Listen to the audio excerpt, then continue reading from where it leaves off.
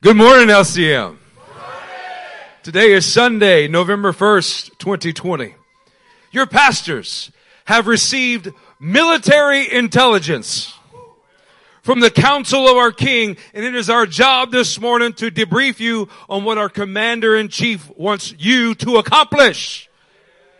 Today, we're going to equip you. We're going to propel you. We're going to give you insight through classified intel that will give you an advantage over your adversaries in every circumstance. Is that something that sounds like what you want this morning? Today we are detailing the various types of tactics used in warfare, spiritual warfare. The Word of God is clear that we are not to be unaware of the devil's schemes. However, the skill of being aware is found in understanding all tactics of warfare revealed through God's Word. So the title of today's sermon is Tactics of War. Come on, say that with us. Say Tactics of War. Turn with us to Joshua chapter 9. You're going to want to leave a marker there in Joshua 9. We're going to have a large part of our service that is based out of Joshua chapter 9. Tactics of War when you get there. Everybody's going to want to turn. There we go. Yes. We put it on the screen for your convenience, but that does not take the fact that you have to learn to use your sword, your actual Word of God in your hand. Joshua chapter 9 and verse 1 is where we will begin. It says, "Now when all the kings west of the Jordan heard about all these things, the kings in the hill country, in the western foothills, and along the entire coast of the Mediterranean Sea as far as Lebanon, the kings of the Hittites, Amorites, Canaanites, Perizzites, Hivites, and Jebusites. They came together to wage war against Joshua and Israel." See, we're starting off and we're picking up in a new chapter, but the story of the Word is continuing on. What did they hear about? What did all these people hear about? They heard about Joshua's conquering of Jericho. They heard about Joshua's conquering of Ai. Or if you're from Louisiana, it would be Ai. Ai, babe. It's true. That's just the way it is, my friends. It's true. It's Hebrew. Joshua has just completed reading every word that Moses declared.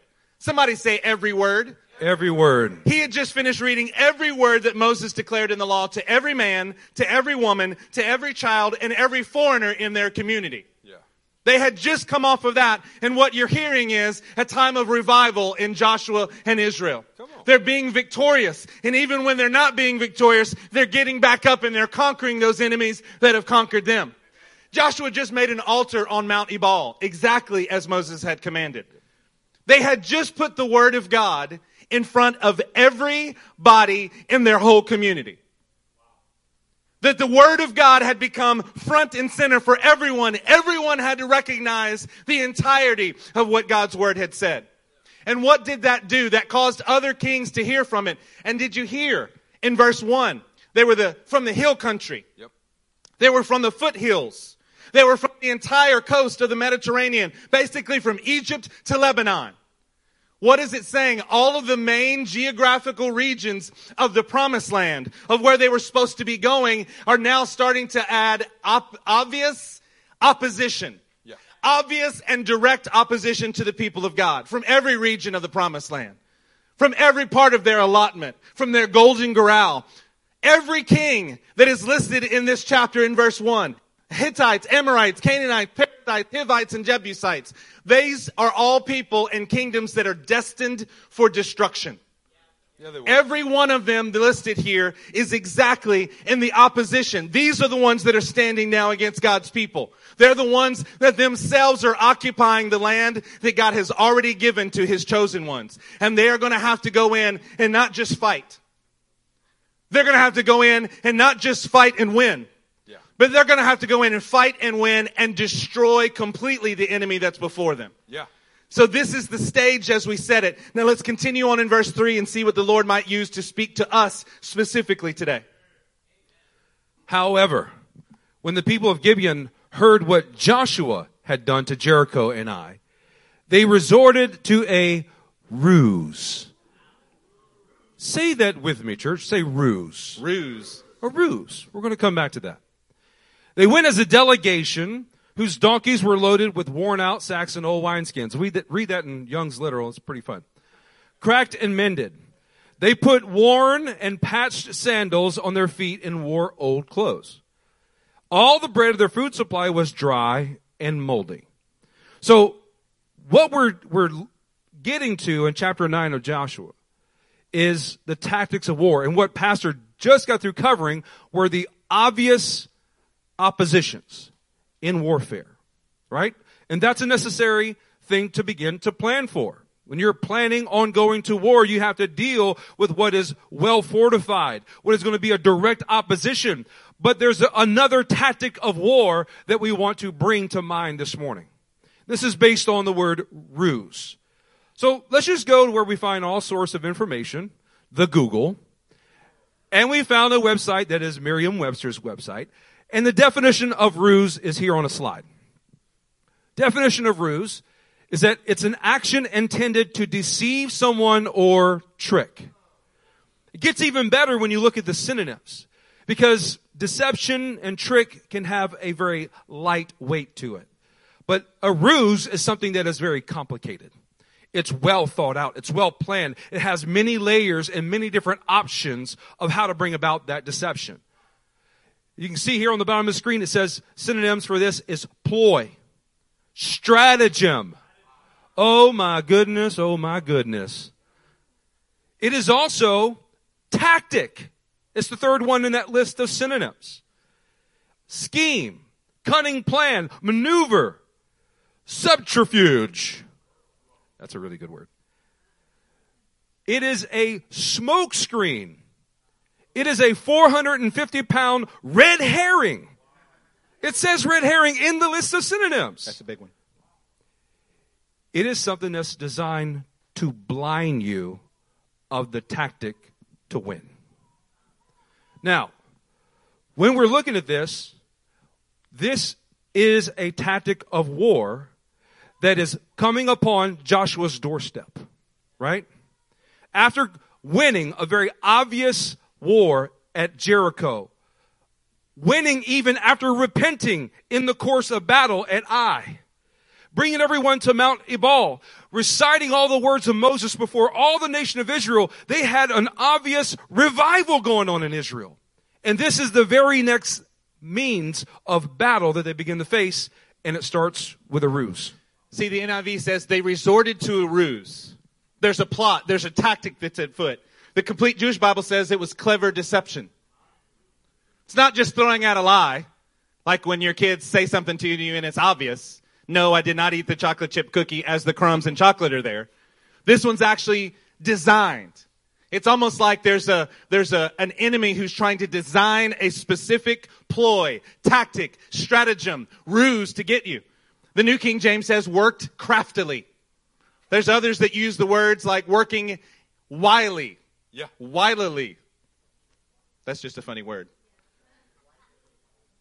The point is that these are military tactics designed to get at God's people. Yeah.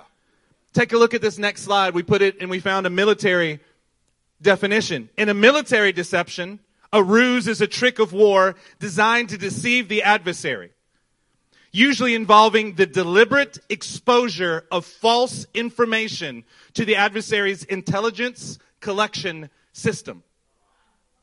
We're going to leak some false information to you so that you think we're going to attack you here when we're really attacking you here. We're going to let you think that you've already got the plan worked out and so you're prepared, except that's not what the enemy's going to do at all. And by the way, in this context, the people of God are the adversary. It's a strange perspective for us to have, but this is what the Gibeonites are doing to the Israelites under Joshua's command. See, the enemy has stratagems that he's resorting to. We want you to pay attention to what's going on because I promise you that this has incredibly pertinent and relevant information to you and I today. I feel like the Lord spoke to me during our worship time. I saw a picture. And 2 songs before we got to Break Every Chain, what I saw was a picture of men and women in this room and they had chains on. Except the chain and the lock on the chain was already broken. what we used to call a dummy lock. Even if there was something that looked, it wasn't attached, you could just take it off and put those chains down. Except we were walking around with chains that looked like a tie. We had it around our shoulders and kind of lapped over. We had it around our waist. We were carrying chains. And I'm going to tell you today, church, that you're going to start to hear the sound of chains falling off of your life. Amen. Because they've already been broken. But there's been a ruse from the enemy to try to get you to keep these things upon you and to keep battling. You're like, no, this is just my attire. No, it's a chain that has to fall off of your life today. We are not going to fall prey to the ruse, but there is a ruse that is afoot. There is a stratagem. There's a ploy of the enemy, a tactic that he's using. And we're going to get to this tactic here in just a second. That stratagem, that ruse, that military tactic is designed for you to carry something that God did not design for you to carry. That's the imagery of that chain that God has broken. He set you free, but it's your responsibility to throw it down. It's your responsibility to let go of something God did not give you.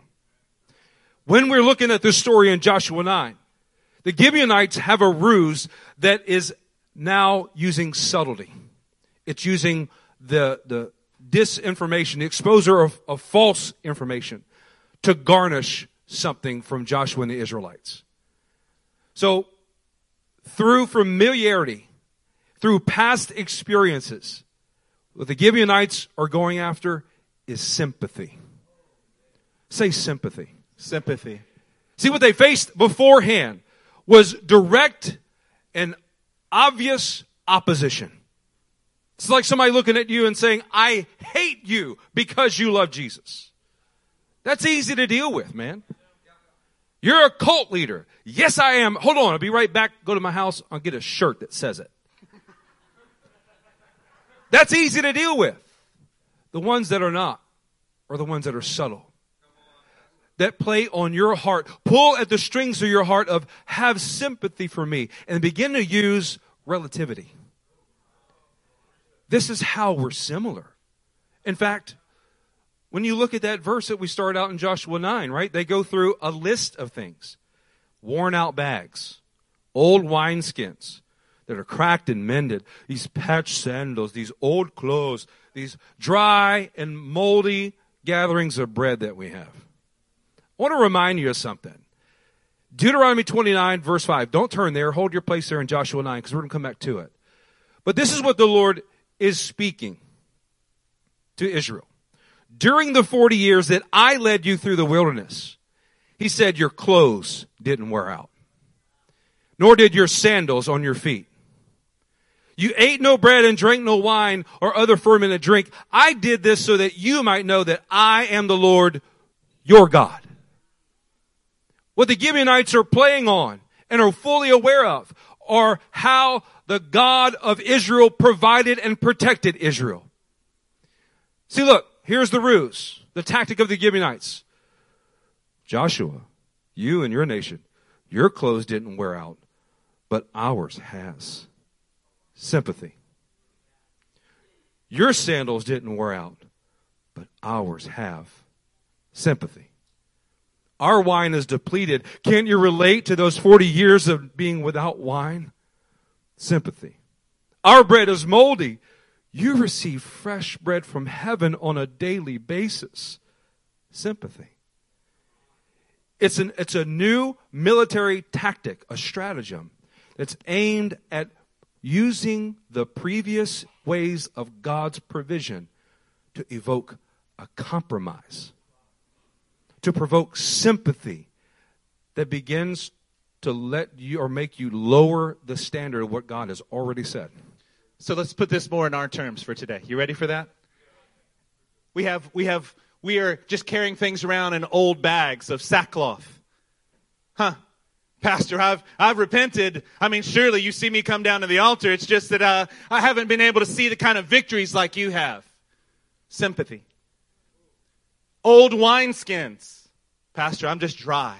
I'm just going through a dry season.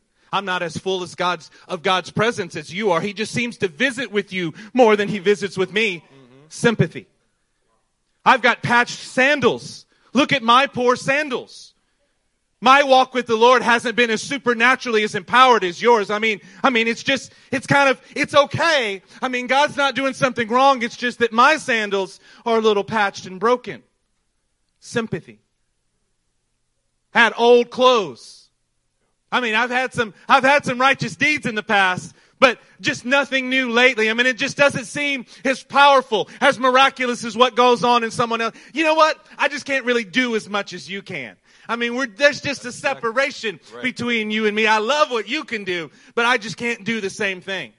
Sympathy. Got dry and moldy bread. Pastor, God's word just doesn't come alive to me like it comes alive to you. I mean, after all, you're a pastor, right? Sympathy. Basically, what I'm trying to get at, Pastor, is my situation is difficult and yours is a little bit easier. I mean, it just comes naturally to you, Pastor Wade. You don't have to fight sin like the rest of us. You're in ministry. You're in ministry. It just happens easily for you. Sympathy. Please have sympathy for me because I just can't. There's a reason that I'm not doing as well as I should. There's an excuse a reason that I have, and I need you to have sympathy for me. This is a tactic. This is a stratagem. This is a ruse, and it's spreading false information in your life. It's spreading false information to your military intelligence collection system. Yes. And we're going to help you fight this today. Amen. Because it's there. We've got to come up this idea of sympathy. I need sympathy. This is exactly the ruse that the Gibeonites were trying to use against Joshua here in this passage. Let's keep going. Well, everybody say, Pastor, you're preaching to me, and you're preaching about me. See, what we're laying out before you is that sympathy is a stratagem that's designed to steal your clarity. It's designed to convolute the military intelligence that God has already given you. It's a ruse to trick you, to keep you from seeing the real enemy until it's too late. Until you've invested in steps and progression of committing to it. When it's revealed, now, what you going to do? Go back on your word? Well, speaking of sticking to the word that God has already given us, and being able to clearly see past the ruse, the stratagem that sympathy tries to play upon us. I'm going to put up on the screen, stay where you are in Joshua, 1 Kings 13, verse 16. The man of God said, I cannot turn back and go with you, nor can I eat bread or drink water with you in this place. I have been told by the word of the Lord, you must not eat bread or drink water there or return by the way you came. This is a young prophet, and he's just rightly addressed a very obvious opposition in King Jeroboam. And bringing the word of the Lord to that king about his altars that he's built to Baal. And now he is on his next mission. God is directing him. And God has given him a very clear objective and how to accomplish it. He's given him military intelligence. But then we have a stratagem. There's a ruse that comes about. Verse 18, the old prophet answered, I too am a prophet. I love Jesus too. As you do, as you are. And an angel. Oh, it's not just the word of the Lord came to me. Jesus showed up in the flesh, put his hand on my shoulder and spoke this word to me. An angel said to me by the word of the Lord, bring him back with you to your house, so that he may eat bread and drink water. It is a direct opposition, but in a means of now using a ruse. Using a military tactic of familiarity. Hey, I'm spirit-filled. I love Jesus. You know what? I got born again the same year that you did. You know, I was reading the word, and that one you just shared with everybody, I was reading that this morning. Therefore, what I'm going to share with you is going to be completely opposite of what God told you yesterday. Aren't you glad for just some of the plain, pshat statements in the Word that help us understand? Because after the words of the old prophet here in 1 Kings, it's in parentheses. But he was lying to him. Man, what the Word of God just does for us sometimes is set us free from these chains of sympathy that are looking to weigh us down and kill us. That they state, God's Word states plainly how we're to view these things. See, this old prophet is looking to garnish sympathy by relating to who the young prophet was, what his function was. And by garnishing that sympathy, he's going to get this young man to compromise and eventually leads to his death. Take a look back in Joshua chapter 9 and verse 6. Say tactics of war when you're there. Then they went to Joshua in the camp at Gilgal. The place where the reproach was rolled away is where the people of God are camping. That's a good place to camp. And said to him and the Israelites, the Gibeonites are saying to Joshua and the Israelites, we have come from a distant country. Make a treaty with us. Like the prophet of old, these guys are beginning with a bold-faced lie. Now, even if you don't understand the whole story, even if you're not as familiar with this as we expect just about everybody in this room is, you should know because the fact that they're using a ruse and the Word of God told you that you know that they're not telling the truth. We want a treat. I mean, we want a treaty with you. We need something from you. By the way, the point of every ruse that comes against you, the tactic of the enemy, is to try to get you to compromise with the actual Word of God. What God actually told you to do. Since you have a marker in Joshua 9, turn with me to Deuteronomy 20, and let's read this together. I want you to put your eyes on this. Deuteronomy chapter 20 and verse 16.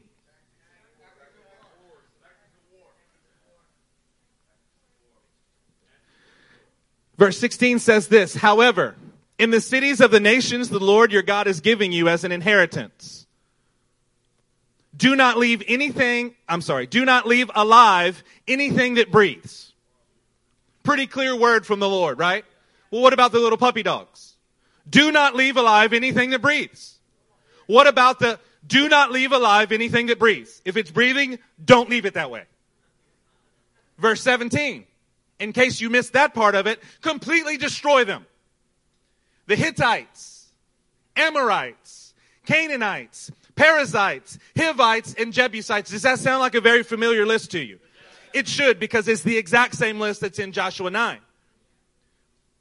As the Lord has commanded you. He didn't suggest it to you. He's not asking for your approval upon it. He's commanding you to do this. Verse 18. Otherwise, they will teach you to follow all the detestable things they do in worshiping their gods, and you will sin against the Lord. The people of God are receiving a word of God, and is giving to them in a clear manner. For those living in the land of your inheritance, in the hill country, along the coast, all the way from Egypt to Lebanon, anyone in this space of land that is supposed to be yours, you're supposed to go in and completely destroy them. Why? Because idolatry is the inevitable fruit of you not completely destroying them. Yeah. Otherwise, they will teach you to follow all the detestable things they do in worshiping their gods. Idolatry is what is at play here. Idolatry is the inevitable outcome of you not destroying the people I'm telling you to destroy. When you have sympathy, when the Lord does not, you have engaged in the first steps of idolatry. Yeah, that's good. When you have sympathy for that which God does not have sympathy for, then what you have done is you've taken your first step towards idolatry. Because you are now choosing above what God has said, yes, above His will, above His way. You are now choosing to do something because it feels right to you. Come on. Get it. It resonates within you in a certain way, and it's called sympathy, and it's a ruse of the enemy. Matthew 6 tells us that you can't have two masters. You're going to love one and hate the other. And with sympathy, you have taken the first step towards having another master that's controlling you. You're going to be devoted. You're either going to be devoted or you're going to be deceived. There's no middle ground. There's no room to be double-minded. Since you're in Deuteronomy 20, turn with me to Deuteronomy 7. One more quick passage just to help illustrate the point. Deuteronomy 7:1, it says this, when the Lord your God brings you into the land you are entering to possess and drives out before you many nations, the Hittites, the Girgashites, the Amorites, the Canaanites, the Perizzites, the Hivites, and the Jebusites, 7 nations larger and stronger than you. And when the Lord your God has delivered them, somebody say delivered. Delivered. Them over to your hand, and you have defeated. Somebody say defeated. Defeated. Then you must destroy. Somebody say destroy. Destroy. God is going to give them. He's going to deliver them over to you. You have to battle with them and defeat them, but that's not enough. You then have to destroy them totally. Like totally. You have to absolutely annihilate them. Look at the last sentence. Make no treaty with them. Show them no mercy. You have to have a no treaty, no mercy, no sympathy kind of attitude, or the inevitable outcome is that you begin to move towards idolatry in your own heart. You do. This is God's instruction to His people. Yeah. This is not a blanket statement to the world. He's speaking to His people, and this is what He's speaking to us today. Let's go back to Joshua 9 and verse 6. Is everybody there? Then, we're going to reread 6. We read it earlier. Then they went to Joshua in the camp at Gilgal and said to him and the Israelites, we have come from a distant country. Make a treaty with us. Now, you would think that this is just some kind of arbitrary means of pulling off a ruse. It wasn't. It was something very skillful and tactical. See, we know from reading Joshua 9 that this is a ruse. It's false information for the purpose of deception. And even if you didn't already know the outcome of this story, you should know that the Gibeonites are lying. Does everybody understand that? But what makes this ruse so deceptive is it seems to address the very issues and being supported by Scripture. You read earlier in Deuteronomy 20. Now, if we back up a few verses from where you read previously, hold your place in Joshua, we'll put this up on the screen. Deuteronomy 10 begins to lay out the premise that the Gibeonites are pointing to when they make this statement in Joshua 9:6. Deuteronomy 20:10. When you march up to attack a city, make its people an offer of peace. If they accept and open their gates, all the people in it shall be subject to forced labor and shall work with you. If they refuse to make peace and they engage you in battle, lay siege to that city. When the Lord your God delivers it into your hand, put to the sword all the men in it. As for the women, the children, the livestock, and everything else in the city, you are to take these as plunder for yourselves. And you may use the plunder the Lord your God gives you from your enemies. Verse 15 is the key. This is how you are to treat all the cities that are at a distance from you and do not belong to the nations nearby.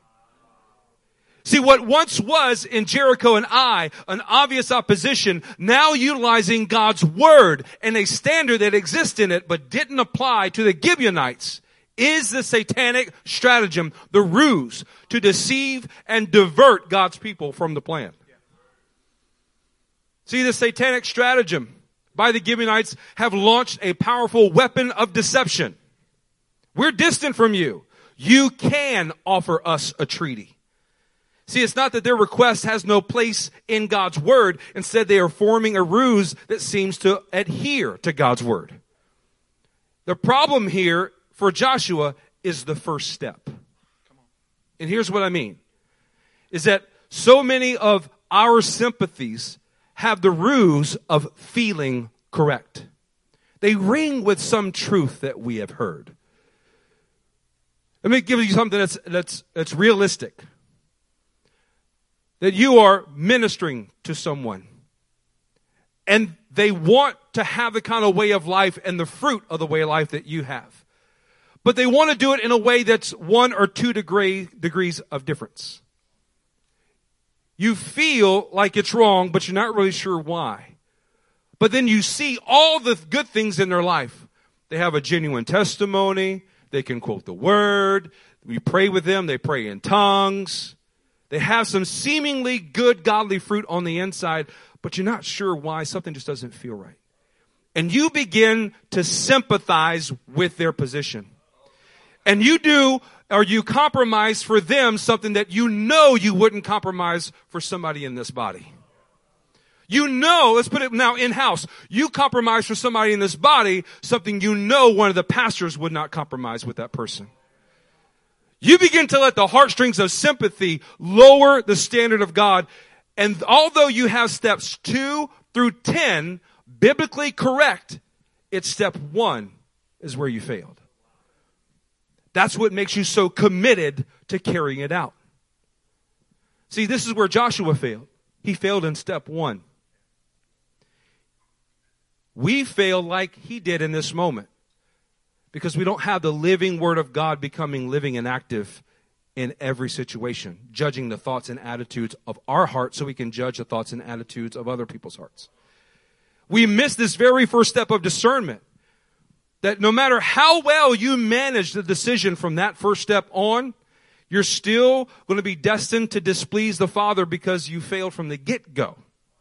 You begin to double down on a bad decision.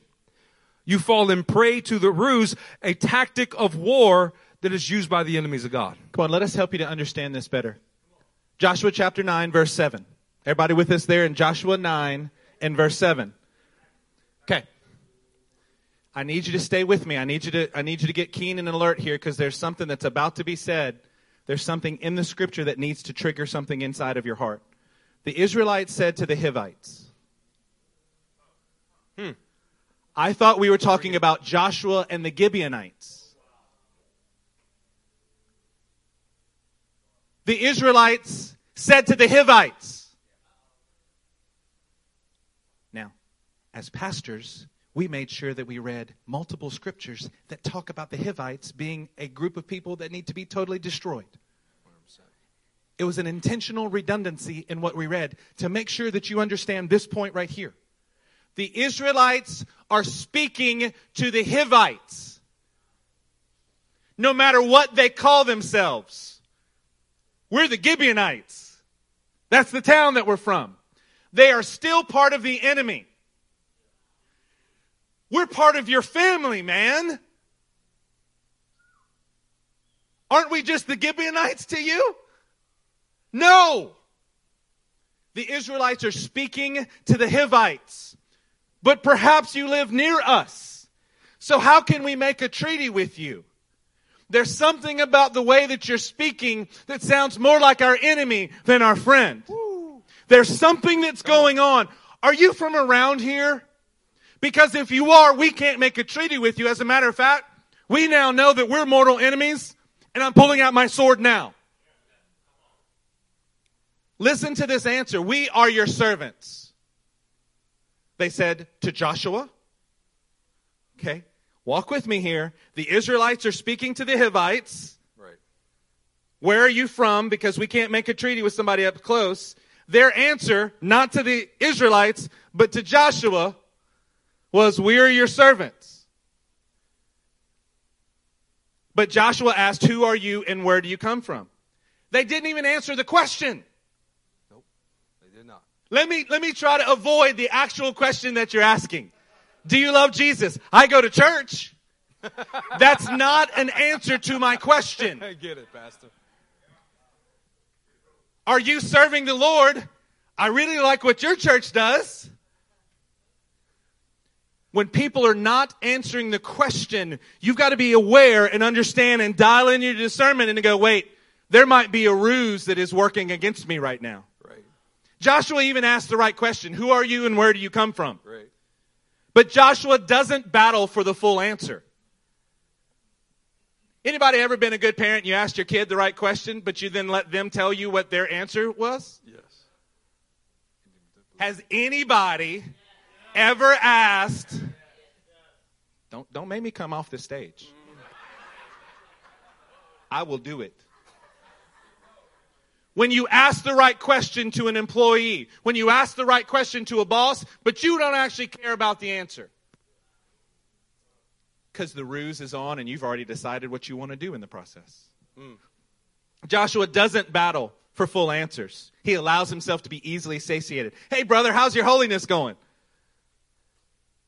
Well, It's been a tough week. You're not even answering the question. How's your holiness going? Let me tell you about what somebody else did. Ruse. Yep. Hey, what's going on? Let me look over there. Pay no attention to this. Please look over there, Pastor. Quickly, look. Except it's not just to us. Oh, it happens to us every day in many, many conversations. But it happens amongst the brotherhood. So pastor says, hey, how are you and your wife doing? I've really been praying for the nations a lot. How's your holiness doing? I'm just, struggling from a place of victory. What is that? You get the gist of it.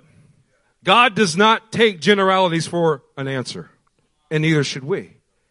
That's one of the first ways that you begin to be able to work past this ruse and defeat it and see it for what it really is. Look in verse 9 of Joshua 9. They answered, your servants. This is now the third time that they've called themselves servants to Joshua. Look, I'm submitted to you, man. I'll do whatever you ask me to do. Your servants have come from a very distant country, but they never said exactly where they come from, did they? Because of the fame of the Lord your God. For we have heard reports of him, all that he did in Egypt, all that he did to the two kings of the Amorites east of Jordan, Sihon, king of Heshbon, and Og, king of Bashan, who reigned in Ashtoreth. What they jumped to when being drilled down upon is flattery. They went from generality to flattery. I'm going to bring up all of the previous battles, all the victories that God has done at LCM to try and push your attention off of me and onto something else. They're looking to employ a subtlety of sympathy. You can have sympathy, man. Look how much LCM has accomplished, how many good things they've done for people, how many lives have been changed, people that have been set free from whatever it is. But just don't look at what's keeping me chained and in opposition to God. We are much more vulnerable to a ruse, a tactic of war, when we're more focused on past victories than the present battle. That's what they were aiming at with this flattery to Joshua. Look in the past at what God has done, but don't look right here, right now, what's in front of you. The tactic of sympathy through flattery, it led to sampling. Come on, let's look at verse 14 in Joshua 9. Look what the Israelites did. The Israelites sampled their provisions and did not inquire of the Lord. See, isn't this the real issue? Is that the people of God were sampling their wares. They were sampling the provisions, but didn't actually ask anything of the Lord that he might show them what's going on in this situation. They let their eyes, they let their mouths, they let their stomachs, they let their own senses determine if the truth was being told. Yep. I mean, I have a pretty good feeling about this. I mean, I like this guy's personality. I'm sure he must be telling the truth. Your senses, your sympathies, and your sampling. Come on. Your personal experiences do not outweigh the word of the Lord as illuminated in prayer by his Holy Spirit. Your personal thoughts on it do not, in fact, impact the word of God at all. It may be part of an enemy ruse to keep you from actually walking in all that God has for you if you're not careful when you begin to sample. Hebrews 5:14 in the NASB says it this way. But solid food is for the mature, who because of practice have their senses trained to discern good from evil. Come on. See, you can't be led by your senses. You have to spend your time daily to train your senses, to abide by the word of God in every single way. Now we're talking about your sympathies and you making decisions based on your senses, which is part of the ruse that the enemy has. But let's turn around and let's get to a good answer for us today. See, we clearly laid out what the problem is. The problem is the satanic stratagem, the ruse, the tactic of war of sympathy. But we're going to give you a solution to this morning. We're going to give you the ability to conquer this time after time after time. See, we solve the issue of sympathy by seeing it for what it really is. And it's founded on the word devotion. What sympathy really is something that is devoted to destruction. It deserves the full force of God to be totally wiped out, totally destroyed, so that you can clearly hear from God and be reminded of what you should do. See, our senses, our soulish senses, are designed to be trained. They're not designed to lead.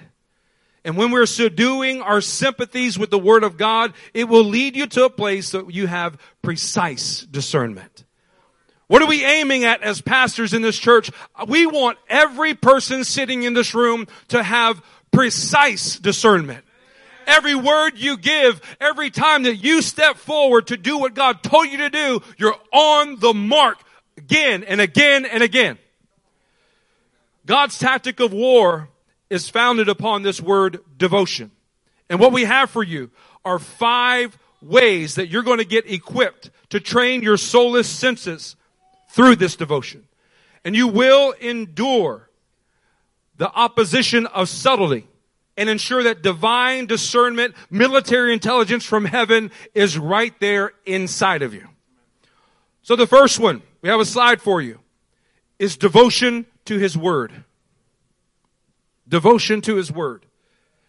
Ezra 7:10 says this, for Ezra had devoted himself to the study. Everybody say study. Study.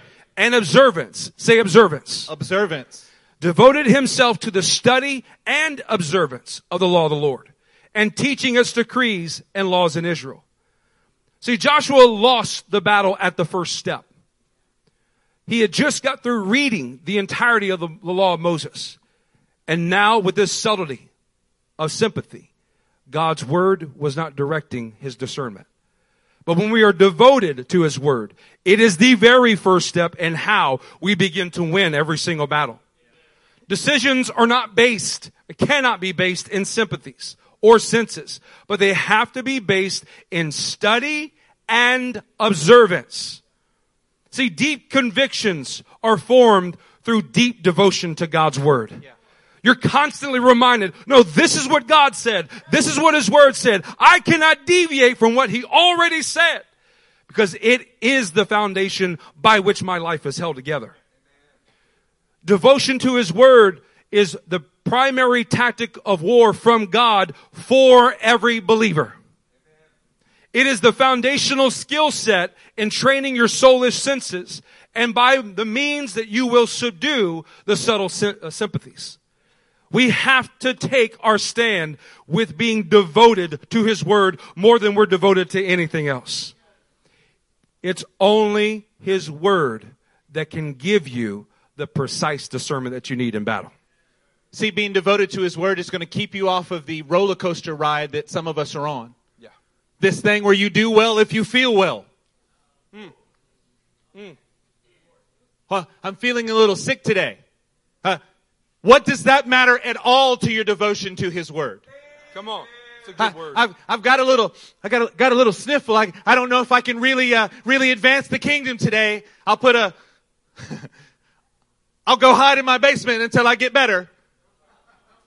I mean, goodness knows what may go on. I don't really feel well. I'm feeling a little discouraged, so it's okay that I act with sympathy. No. What does that have to do with anything? When you're devoted to His Word, you realize that you must step forward no matter how you feel. No matter what your circumstances look like. No matter where you're going. No matter who the family member is that is talking to you and what they're saying to you. Amen. See, those sympathies for family members, those senses of how you feel, your devotion, actual devotion to the Word of God is going to cause you to rise above those things. Yeah, it doesn't matter how you feel. Stand up and be devoted to His Word. Amen. Let those chains of how you feel fall off of you today. Amen. Let those chains of what your family members think of you fall off of you today. This is how you're going to move forward. After you have a devotion to His Word, you know what you have? You need to develop a devotion to His work. Yeah. To His actual work. See, God's tactic of war, the ruse is something the enemy does to try to get you sympathetic, to keep you off track. If he can't come face to face and knock you out, he'll just use these subtle sympathies, these soulish senses to derail you in everything that you do. Right. Husbands and wives, We've got to have men and women who are rising up and becoming devoted to the actual work that God has. It cannot just be the men in this room who are devoted to the word and devoted to the work. We've got to have some wives that are godly, that are on fire, that are full of power, and they don't care how they feel. They don't care what it looks like because they are devoted to the work of God. Yeah. We got to have some singles who rise up and decide that they're going to be devoted to the work of God now. When are you going to wait? How long are you going to wait? Has God not done enough for you as a single? Of course He's done enough for you. When are you going to rise up and be what you're supposed to be? Amen. You got to be devoted to His word and you got to be devoted to His work. Look at Nehemiah chapter 5. Everybody can turn here with us. Nehemiah 5 verse 16.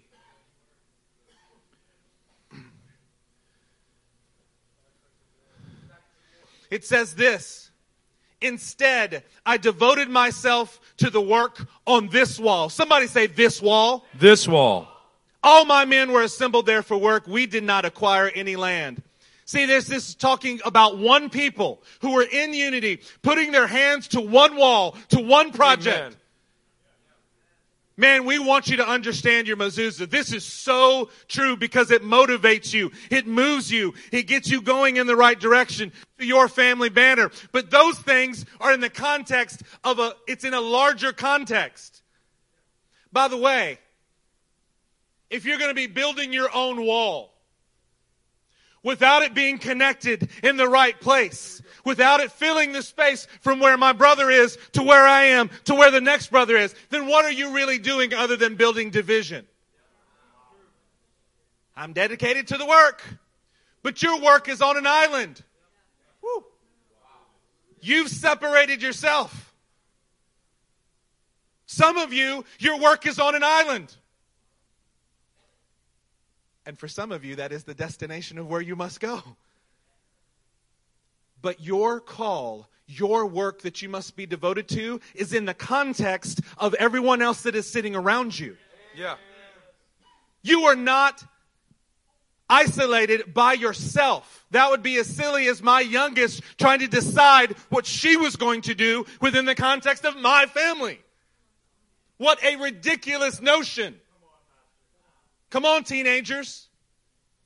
What a ridiculous notion to think about yourself in an isolated framework from the larger context of your family. Come on, parents. What a ridiculous notion for you to be focused on just what your little family is doing outside of the larger context of the church that God put you in. Come on, LCM. You're worried about what LCM is doing, but you aren't focused on the larger context of the one association. Come on. When I'm talking about being devoted to His work, you got to understand His work is bigger than you. Yeah. That's why there is no place for something devoted to destruction like sympathy. God told Joshua to wipe out every inhabitant in the land. What has God told you? What has God told us? I promise you He didn't send you here to have an entirely different work that you're supposed to do that cannot be supported from this place. Come on. Don't be off by yourself building a wall of division. Find your place. Be devoted to this work. Because if I'm devoted, and Matt's devoted, and Judah's devoted, and JJ's devoted, you know what happens? Is we accomplish the work of the Lord. It's too big for any one of us to do, but if we do our part, we can get God's work done. Come on. We've got to get rid of the chains of deception, of the sympathies. No wonder your family keeps trying to lure you away from this place. Yeah. No wonder your sympathies are being played so hard because the enemy is trying to keep you from standing in your spot and being willing to die here. Yeah. I am willing to die standing right here in Houston for LCM. Amen. We got to have some other men in this house who say, you know what? As much as I am moved by the nations, I am called here. I will stand here. I will build the wall here. We've got to have some men who say, it is my heart. Boy, I love it here. I'm getting trained, but I've got to go. I do feel that my work is on an island. I do feel that my work is in a mountain. I've got to go, but this is where I'm learning how to build a wall. Amen. And I won't be separated from them even when I'm apart from them. Come on. I just get an assignment in a different part of the wall. But what I'm learning here is exactly what I will take there. You got to be devoted to His Word, and you have to be devoted to His work. What a powerful word that Pastor just shared with you. Being devoted to His work destroys disunity. Being devoted to His work destroys every means of discord and allows us to be unified wall to wall. Yes. Connected, though we're physically apart. There will be a day when we are sending out more families from this ministry to go to the region of Aswan, to go to Israel, to reach the ends of the earth in the precise locations that God has given us. And we're going to remain connected just as much then as we are now. The third thing that we're going to devote ourselves to is devoting yourself to discipleship. You guys are very clear and familiar with Acts 2:42. They devoted themselves to the apostles' teaching and to the fellowship, to the breaking of bread and to prayer. With His word being spoken and now devoted to it. With His work before you and now you are devoted to it. You must now devote yourself to discipleship. You cannot overcome the stratagem of Satan, the tactics of war that he uses, by staying on the fringe.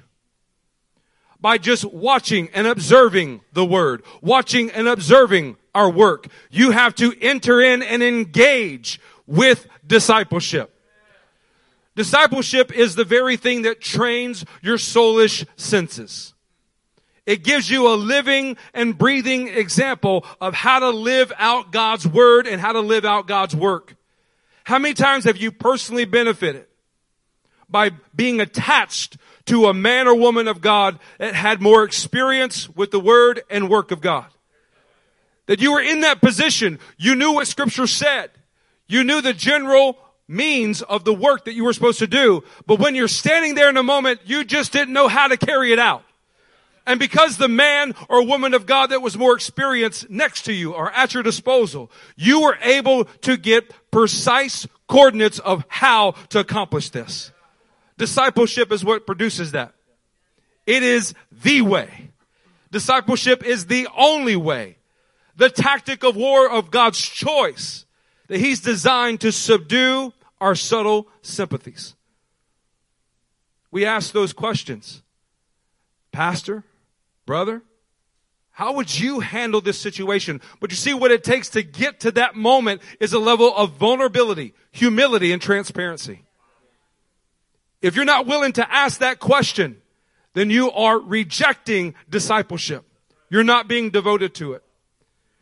When we have that connection, though, when we have that devotion to discipleship, now we can see the application of Scripture in a variety of circumstances. Now we can have the discernment to see beyond the satanic stratagem of sympathy. Acts 18, verse 2. There he met a Jew named Aquila, a native of Pontus. Who had recently come from Italy with his wife Priscilla, because Claudius had ordered all the Jews to leave Rome. Paul went to see them. And because he was a tent maker as they were, he stayed and worked with them. See, Paul had been discipled by Barnabas, as we all know, but this is now a transference where he is joining others in the work. He's able to minister to them because he was devoted to discipleship in the past. He is now able to be devoted to discipleship in the future. But it doesn't just stop there with co-workers. Look what happens in the next verse. Every Sabbath he reasoned in the synagogue, trying to persuade Jews and Greeks. When Silas and Timothy came from Macedonia, Paul devoted himself exclusively to preaching, testifying to the Jews that Jesus was the Messiah. You notice how he becomes more precise when disciples show up. That both Silas and Timothy are now by his side, and the Lord directs him. They need a clear example how to do this, because they're going to take what you're doing and magnify it even more. And it put them on precise track to be devoted to discipleship just as much as he was. One of the things I love most about being devoted to discipleship is that it helps you get your first step right. It does. Yeah. Pastor, I've already gone 18 steps and now I need you to help me.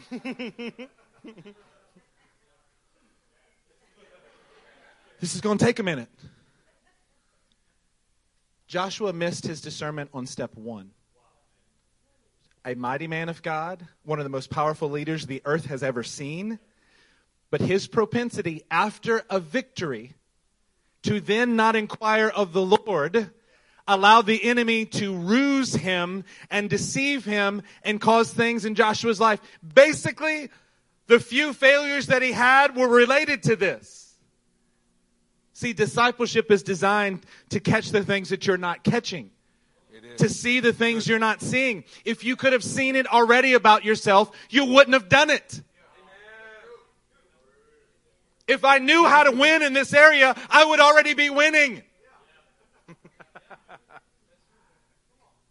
That's LCM. If we knew how to do it, we'd already be doing it. Wait, there's a better way to do it? Yes. Let me show you. Let us show you how to do it. Yes. Then you have to devote yourself to praying His will. Being devoted to prayer, being watchful, thankful is what Colossians says. But everybody turn with me to James chapter 5. Why do you think the Lord has been emphasizing praying through the tabernacle? Because He's trying to get at a few things. James 5 verse 15 says this. And the prayer offered in faith will make the sick person well. Hey, remember when I said earlier about your senses and you're just not feeling well? Well, then let's start laying hands on you and get you better so you'll quit using that sense and you'll see God's power in your life. Amen. Will make the sick person well. Amen. The Lord will raise him up. If he has sinned, he will be forgiven. Are you saying that sometimes my physical condition is connected to other things that aren't just physical? Absolutely. Yes. Therefore, confess your sins to each other and pray for each other so that you may be healed.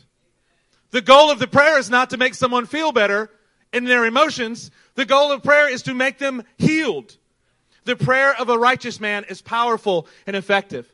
Hey, church, it's time for us to just stop praying about our daily needs, about our daily desires, about our daily difficulties, about our subtle sympathies, about our soulish senses.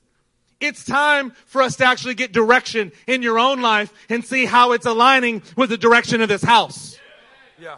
God is saying it's time to dial it in. It's time to dial it in. It's time to get on point. It's time to get where you need to get. Some random generic information is no longer acceptable. You got to dial this in. Is it just the Aswan team who should know where they're supposed to go in life? It's everybody. It's every man and woman in this room. Where is God putting you? He's putting you here for now. But are you a pillar here or are you going to get sent out? Because that's the two choices you got in this house. Amen. You're either going to stay here and help us to send or you're going to be the ones that get help to send. That's your choices. What nation is burning in your heart? What region of Aswan are you called to? It's time for us to start dialing this in. It's been years for our brothers to have a clear perspective. It's been years in the making. But what about you? Do you see how hard they work because they know that the going is inevitable? Perhaps some of us don't work as hard because we're lacking the clarity to know where you're supposed to be going. I got a little secret for you. Tell me. I got a little secret though. When you're devoted to praying, you know what you're being devoted to? His will. You're going to work hard now because that very well may be the key for you knowing where to go. Yeah. Amen. You get dialed in and you say, God, show me. Show me. Maybe it's not about me. Maybe it's about the generation that's after me. Maybe I'm supposed to be here to be a pillar because my kids are supposed to go to Aswan. Wow. I have to be honest, I was taken back by your lack of response just then. So I'm going to say it again to help you. Maybe your position is here as a pillar because it's your kids that got to get to the nations. Amen. My God, if we had a room full of people who were either going or staying in preparation for someone else, you want to talk about praying His will? You want to talk about understanding when God said that this, my house, will be called a house of prayer for the nations? You want to bring heaven to earth? You want to bring His kingdom down? This is how you do it. You've got to demolish your sympathies. You've got to get rid of following your senses, and you've got to train them so that you can be devoted. What if your status in the kingdom is only related to how devoted you are through prayer to accomplishing His will? It's time for us to dial it in, church. I know where I'm going to remain for the rest of my life, be it 5 minutes or 50 years. I know where I am. You need to get clarity. You need to get devoted to what God is saying. It may take you 6 months. It may take you a year to find out. But I'm telling you, as your pastor, I'm telling you what the Lord is wanting to speak to you. He's waiting on you dialing it in so that He can communicate it to you. Yeah. He's not going to have to generate it. He's already got His desire. He already knows exactly where He wants Nolan and Tara. He's already got a plan for Keith and Floor. He's already got a plan for Spin. He's already got a plan. When you are devoted to His will, when you are devoted to prayer, you're going to find out and be able to offer up prayers. We need some men in this house who can pray like Epaphras, always wrestling in prayer for other people. We need some miracles to take place in this house because we're dialing it in and we know what His will is, and we are sending the ordinance of heaven to the exact spot that God is calling us to. It's time to dial it in, church. When we experience being devoted to prayer, in addition to getting clarity about what our call is and where we go, you know what else we get clarity about? What our brothers need. Where our brothers need to go. We're able to be that means of confirmation of what they are struggling to hear from the heavens. Maybe God's waiting on you to get right with Him, to be devoted to prayer so you can have a word that is designed to go to your brother. It's not going to come directly to them. God's waiting on you to get right. That's our fifth item. Devotion to brotherhood. God has given us such clarity on how to approach His throne by praying through the tabernacle. And what I want to bring to your mind, the times in the past 4 to 5 months when you have been praying with another brother, with your spouse, and you've been encouraged and confirmed by the word of heaven, by what was coming out of their mouth more than what was coming out of yours. You begin to hear them be devoted to the King of Kings. You hear their struggles. You hear exactly what their victories are. You are able to discern what your brothers need from you and what they need from the Lord. This brings to mind Romans 12:9. Love must be sincere. Hate what is evil. Cling to what is good. Be devoted to one another in brotherly love. Honor one another above yourselves. You know what being devoted to brotherhood does? It destroys and demolishes every thought that wants to be offended. Every thought and feeling that wants to be separate. It says, I will not permit you to exist in the territory of my soul. I'm going to put you to death because it is directly in opposition to being devoted to brotherhood. My brother needs me to be fully united with him and fully united with the Lord. His call is dependent upon my relationship with the Lord and with Him. And if offense gets in, it is trying to build a wall of division. It is trying to make a distinction to divide me from being devoted to brotherhood. But when we are putting that to death through devotion to brotherhood, the benefit is that the kingdom gets built wall next to wall next to wall. The enemy has no means of infiltrating God's camp, your heart, your family, this church, because devotion to brotherhood has secured it. Church, as we get ready to close here, I really feel that God is wanting to open our eyes from the ruse, from the tactics, the stratagem that the enemy has been trying to pollute us with. Look at a summary of what we've encouraged you to today. Devotion to His word above all else. Devotion to His work and your part in His work. Devotion to discipleship. Devotion to praying for His will. Actually getting His will and going after it. Having clarity in what God has said. devotion to brotherhood. Turn with me to our last scripture of the day, and we'll leave this slide on the screen.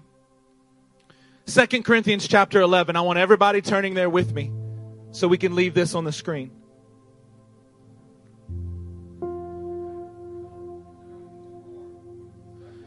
Second Corinthians 11, 2 through 3.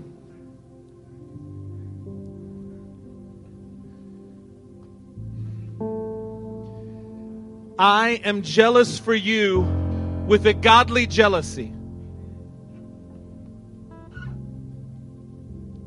I realize that there was a writer of this passage, but I'm telling you this from the pastors and the elders in this room. I am jealous for you with a godly jealousy. I promised you to one husband, to Christ, so that I might present you as a pure bride, a pure virgin to Him. But I am afraid that just as Eve was deceived by the serpent's ruse, that your minds, that your hearts may somehow be led astray from your sincere and pure devotion to Christ. I saw a picture in worship. It was people carrying their chains, and they were choosing to do so. It wasn't because there wasn't enough power displayed in your life to break the chains off of you. It was we forgot that there were actually chains. The ruse had blinded us to see the chains that we're walking around with. One like a tie, folded over. Another like a sash around the waist, intentionally designed and falling at the hip. But they're chains. They're sympathies.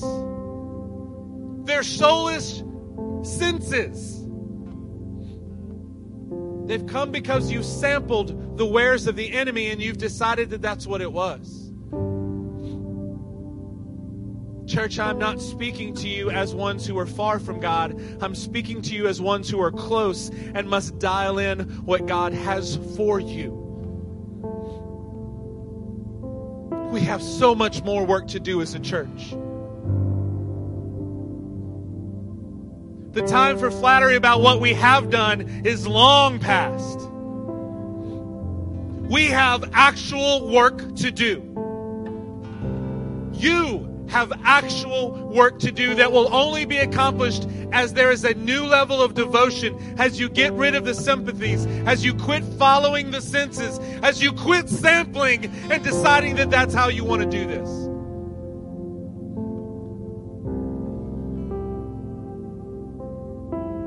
In my spirit, I can hear the chains are starting to fall, though. Never to be picked up again. Never to be sympathized with again.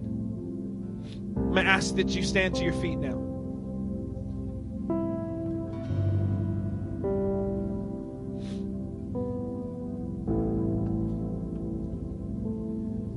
In just a minute, the altars are going to be open, but I can tell you right now that the heavens are open for you.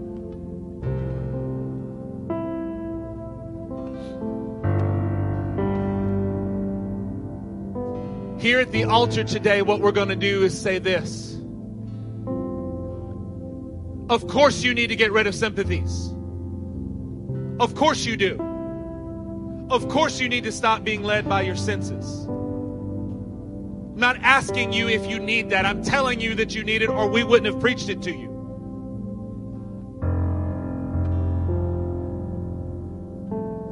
Repent before the Lord for those things immediately.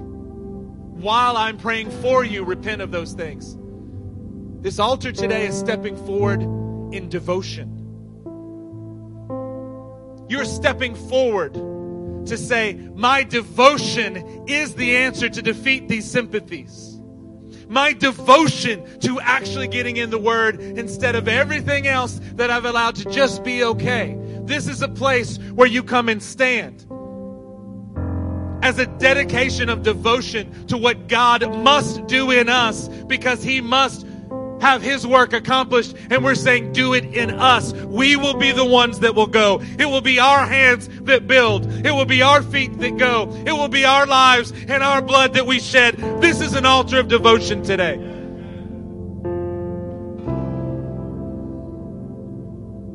Mighty God, with the heavens open before us now, crush our sympathies. Crush our senses and how we are led by them. Crush our sampling. But Lord, more so, we want to stand in devotion to you. Not a devotion from yesteryear, but a devotion today and every day that says no sympathy will take us from you. No being led of our senses will remove us from your presence. We will not fall prey to the ruse of the enemy. God, let this devotion be met with your specific word into hearts today. Specific words into the hearts of your people today. Lord, that you will break these chains off of us. Lord, you've already broken the lock. Now we must take them off and throw them to the ground, never to pick them up again. Move in your people today, mighty God.